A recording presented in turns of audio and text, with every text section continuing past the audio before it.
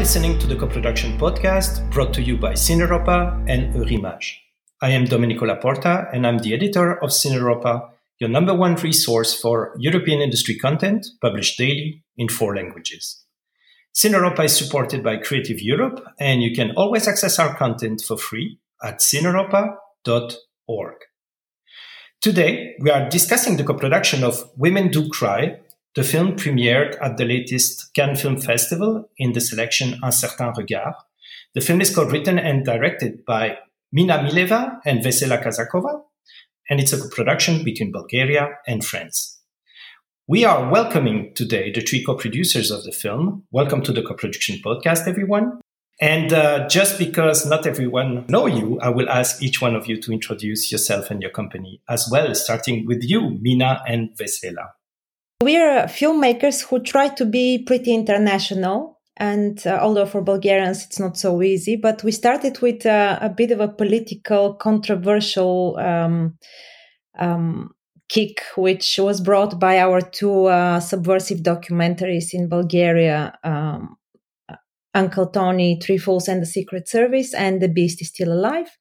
Then we moved on to fiction together with Christophe on the British English language debut. We did Cat in the Wall, which was premiered in Locarno in the main competition. And then we made Women Do Cry, which is shot in Bulgaria and revolves quite sensitive female topics. Ensemble piece. And our company is called Activist 38. And when we started, we didn't know that we are becoming real activists, but cinema activists, politically, socially engaged. And 38, it comes from the caliber, so the bullet. So it's kind of all the time shooting in the wounds of the society. And it's kind of, this is our like a trademark of our company, Activist 38. And Christophe, you are representing the production company Ici et Là Production in France. And I understand it's not the first time you are collaborating with these 2 women. Absolutely. So Ici et Là Production in French, it means here and there. And despite his name, the company started being mainly in France, doing French films, social comedy, to name Un Profil pour Deux, Mr. Stein Goes Online in English, which was the second feature or second collaboration with the director Stéphane Roblin, and a film which was a kind of let's say crossover hit sold in more than 30 territories following the success of his former film And If We All Live Together, that we also had produced. And actually I was co-producing with Germany, but mainly on the film I was initiating, developing.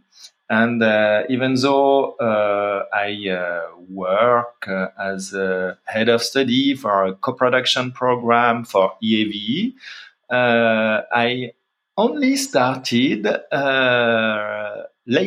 recently, to minority co-produce. And I started thanks to those 2 women who called me and asked me for help for their former film, which was called Cat in the Wall, that Mina just mentioned. And they had done everything already, so they were just needed a little support. And I was amazed by how brave they had been, how they had managed to do a feature film with almost a short film budget in London. And what they did was amazing. So luckily we found some money for post-production in France. We start to collaborate and love each other. And that's why I was more than happy when they chose me to take part of this very feminine project. And I guess now it's also the right time to mention that it's not always the case. It's rarely the case, but Mina and Vesela, you are also the co-writer and the co-director of the film. So you are not only co-producing it. Absolutely. Then, Christophe, did you feel that you played also a role of maybe a mentor as a producer for these 2 women? I think they had a lot on the shoulder. So sometimes I felt that, yes, I had to take more the lead on the production aspect, but indeed, that's what I felt. But in reality, they don't let anything go, and they are on all fronts all the time. So I don't know how they manage that. One is in the studio while the other one is in the office reviewing with you the contract. They are always everywhere. It's also interesting to see that the co-production is also very balanced. It's more or less 50-50 between France and Bulgaria, right? That's due to the fact that they cruelly lack of the financing they deserve in their own country. So that's why they need to find financing in the neighboring country. It's like some you have sometimes little countries, they always co-produce with the bigger country around, but here Bulgaria is not a little country like Switzerland or Belgium, but they really needed it, and I suppose that it must be the case of all Bulgarian filmmakers, but they don't have the chance and the success. The quality of the script enabled us to and also the value of their former feature film. I think all filmmakers had to start with a hold up. I think they did it with their first fiction, and that's why after it paved the road to raise more significant financing for this new film abroad. But sometimes the money is also linked to the topic of the films that you are making, and if you are being a little bit controversial, and I'm not saying just a little bit, like quite controversial, it also closes some doors, at least locally. Maybe you can introduce us to the story of the film so we know what we are talking about. That's a finger on the pulse, Domenico, because we've lately had serious financial hurdles with, out of revenge, out of Uncle Tony. But talking of Women Do Cry, it's an ensemble piece which touches upon women issues which are a little bit embarrassing and but at the same time quite common and not very often seen in cinema. And I suppose the authenticity of it managed to mark the success of it. And Wesley, if you want to add something about it. Of course, because it comes very personal from my family. And also I'm playing in the film together with my sisters, and we play sisters. I have a twin sister and older sister. And we are all actresses in my family. And for the first time we play together. We are in front of the camera. And this film became like also a very personal way of finding a way of communication which was somehow torn for many years, and we were so separated, everybody with their own career, own life. My sister suffered from postnatal depression for more than 10 years after she gave birth, and she initiated the project. But then it became bigger than this. Of course, it's not only about a woman who has a child, but also it's about women in general with their issues with, homosexuality. We have a case with HIV in the film. The main heroine finds herself in this situation, an embarrassing disease. And it reveals subjects to like, what is to be a woman in this society and it tackles those topics with humor and absurdity, which our society is accommodating. And actually, Women Do Cry, it's an interesting case. It came just from a friend of ours who was transgender. And he said when he started the hormonal therapy, he stopped crying because the tears come to the throat and they stop there. So yes, women do cry. Their nature is crying. Hormonally predisposed to cry. And that was perfect title, I think. At the end, it became like, yes, we have Boys Don't Cry and Women Do Cry. The film took a while to develop, especially because it's also rooted in personal history. Can you tell us a little bit about the development of the film? Because I understand you were developing the film alone with your production company, and Christophe came on board afterwards on the basis of a script, I guess. Well, he actually came quite early on because the script wasn't ready, but there was a very good draft which was made by Biljana Kazakova, Vesla's twin sister, to which we started adding on, and we had the freedom the luxury to have time to delve deeper into this script and to have it refined and have it the way we wanted to have it when it was presented to Arte. And was it easy to add a sense of humor to this kind of story? Because it's obviously very dramatic as a topic, but I've seen the film myself, and it's also very funny. So, is it something that you did like consciously, or because you wanted to add some light-hearted angle to the film?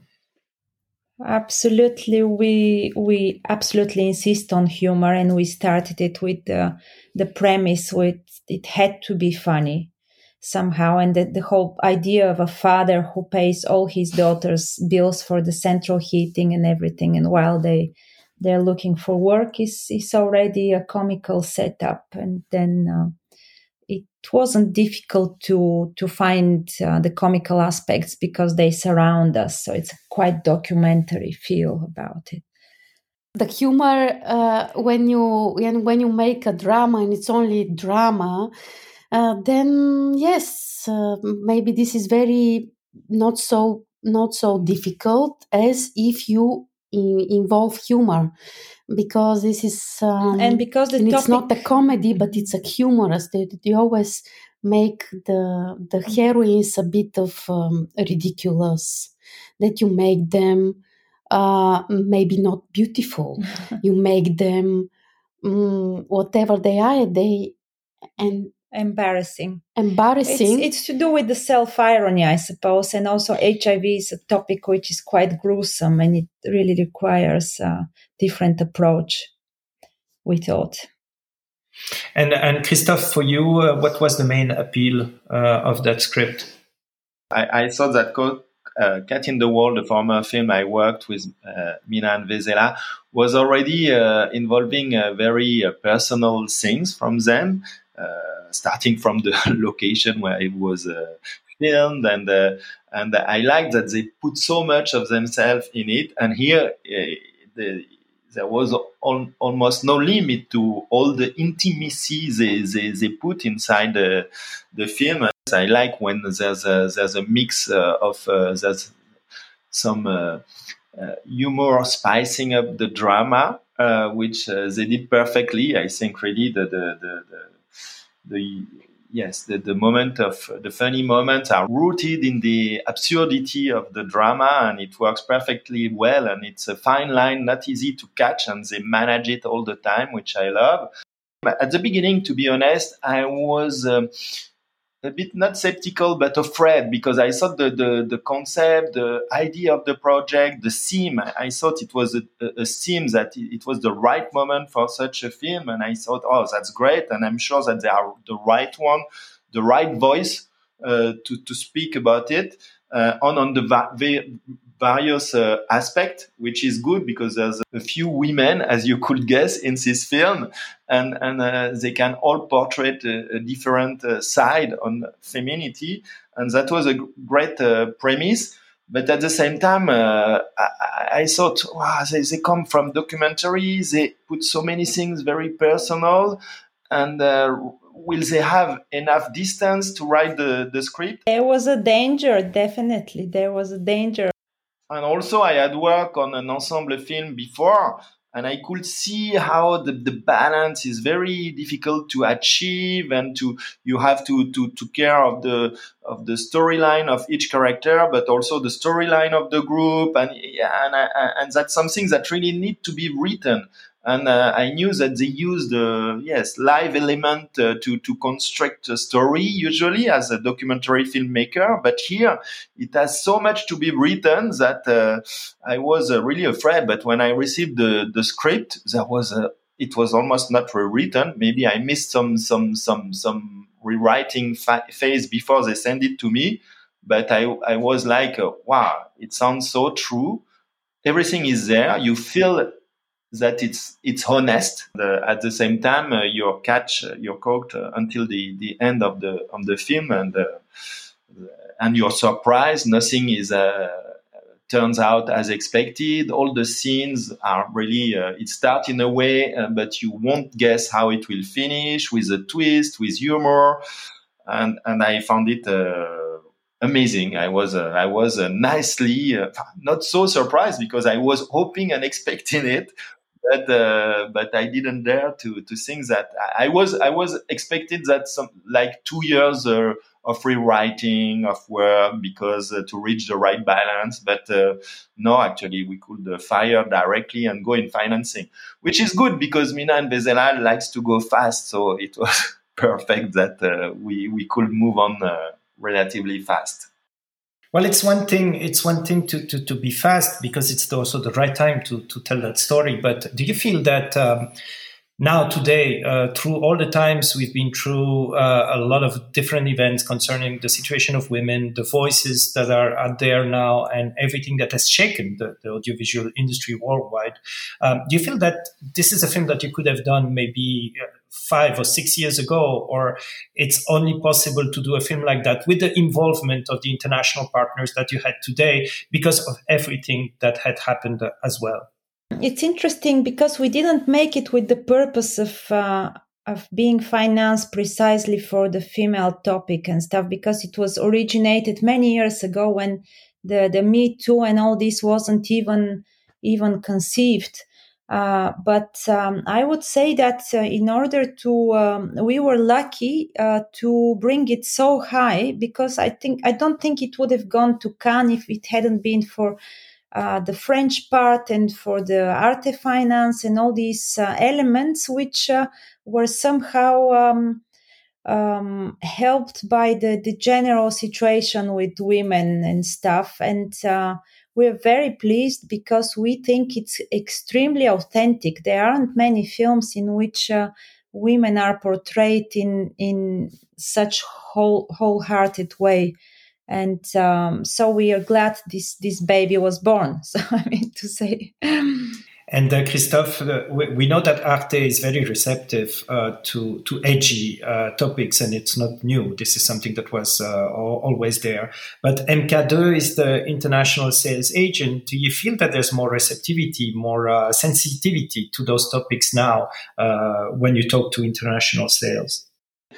I think MK2 was very serious on the acquisition. I like the way they approach, and they immediately express an interest, but question a lot of things, rediscuss it, and were really into detail in the script, that not to change it, but to understand how it will be made. But is his part not too big, not too, and they wanted to be sure about the tone, and they were internally discussing in group and reporting.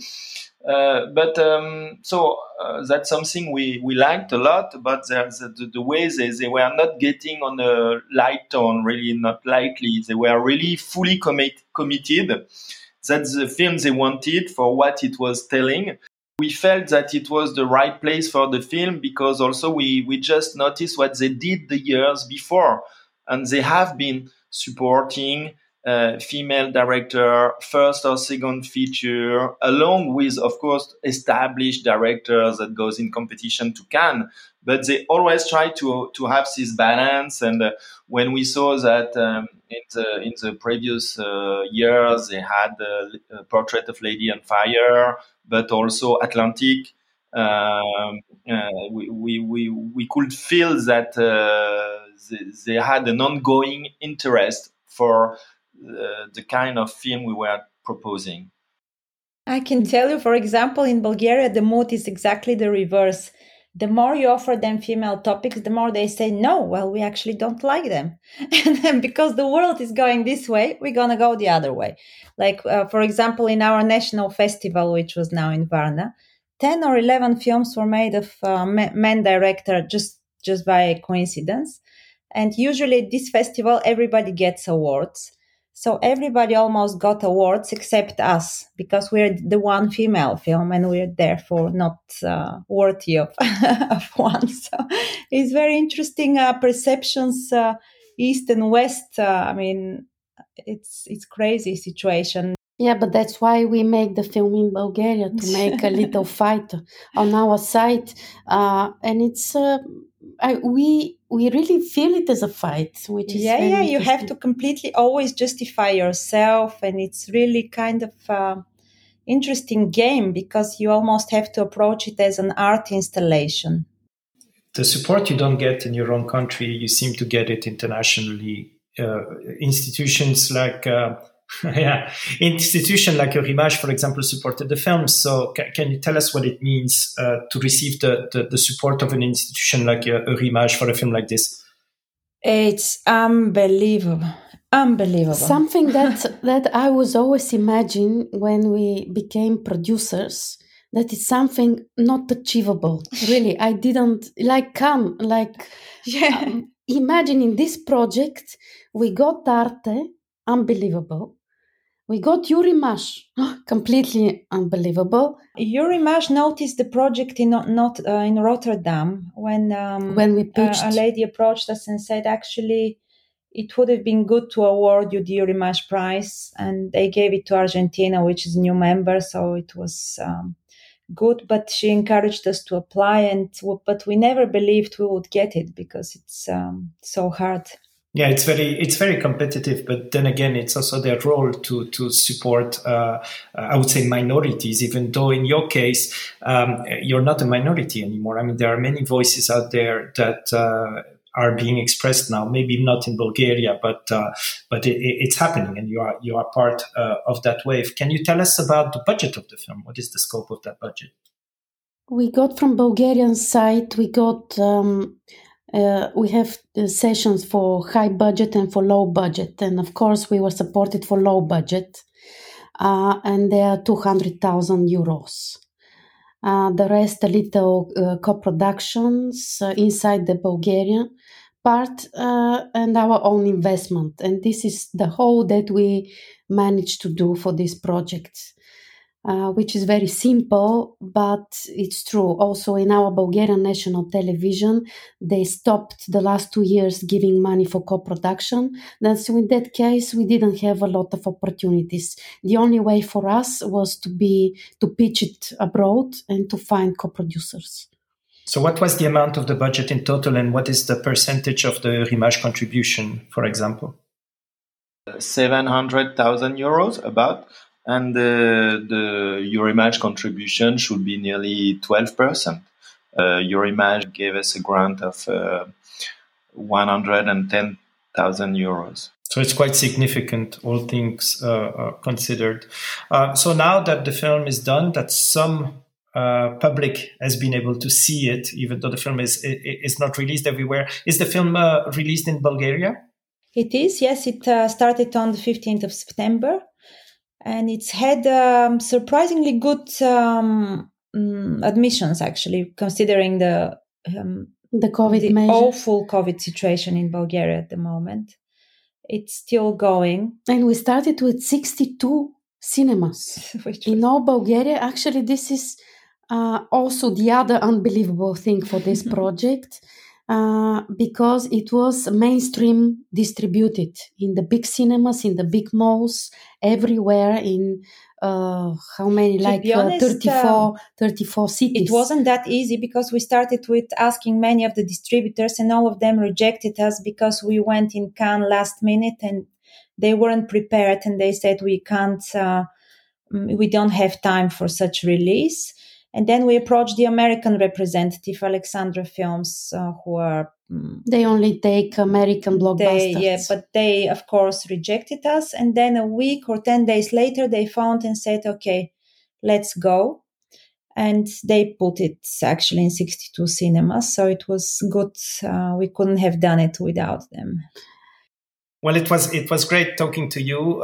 It's time to wrap this up, because we don't have so much time with each episode of the podcast. But I would have kept talking for hours about this project. It's a very good film. It's moving. It's authentic. It's really like something that you feel that you are discovering a part of the world, even though I've been there more than once. It's also universal, and I'm speaking as a man. So these are all very different topics than the ones that I'm confronted with. But I also have a daughter that is 14 years old, and this resonates a lot with me right now. So thank you very much for that film. If you have been loving this episode of the podcast, just like we did, don't hesitate to download more of them. We have some more on our website, cineropa.org. You can also subscribe to the podcast on Apple Music, Spotify, Google, and many other podcast platforms out there. The episodes are available for free. So Mina, Vezela, Christophe, thank you again for accepting to be the guests of the Co-Production Podcast today. Let me congratulate you again. Wish you all the best for the international release of the film. We hope that many people will get to watch it, and I hope that we'll also collaborate with one another again, because you have a great energy together. Please keep making films, and we'll keep watching them. Thank you so much.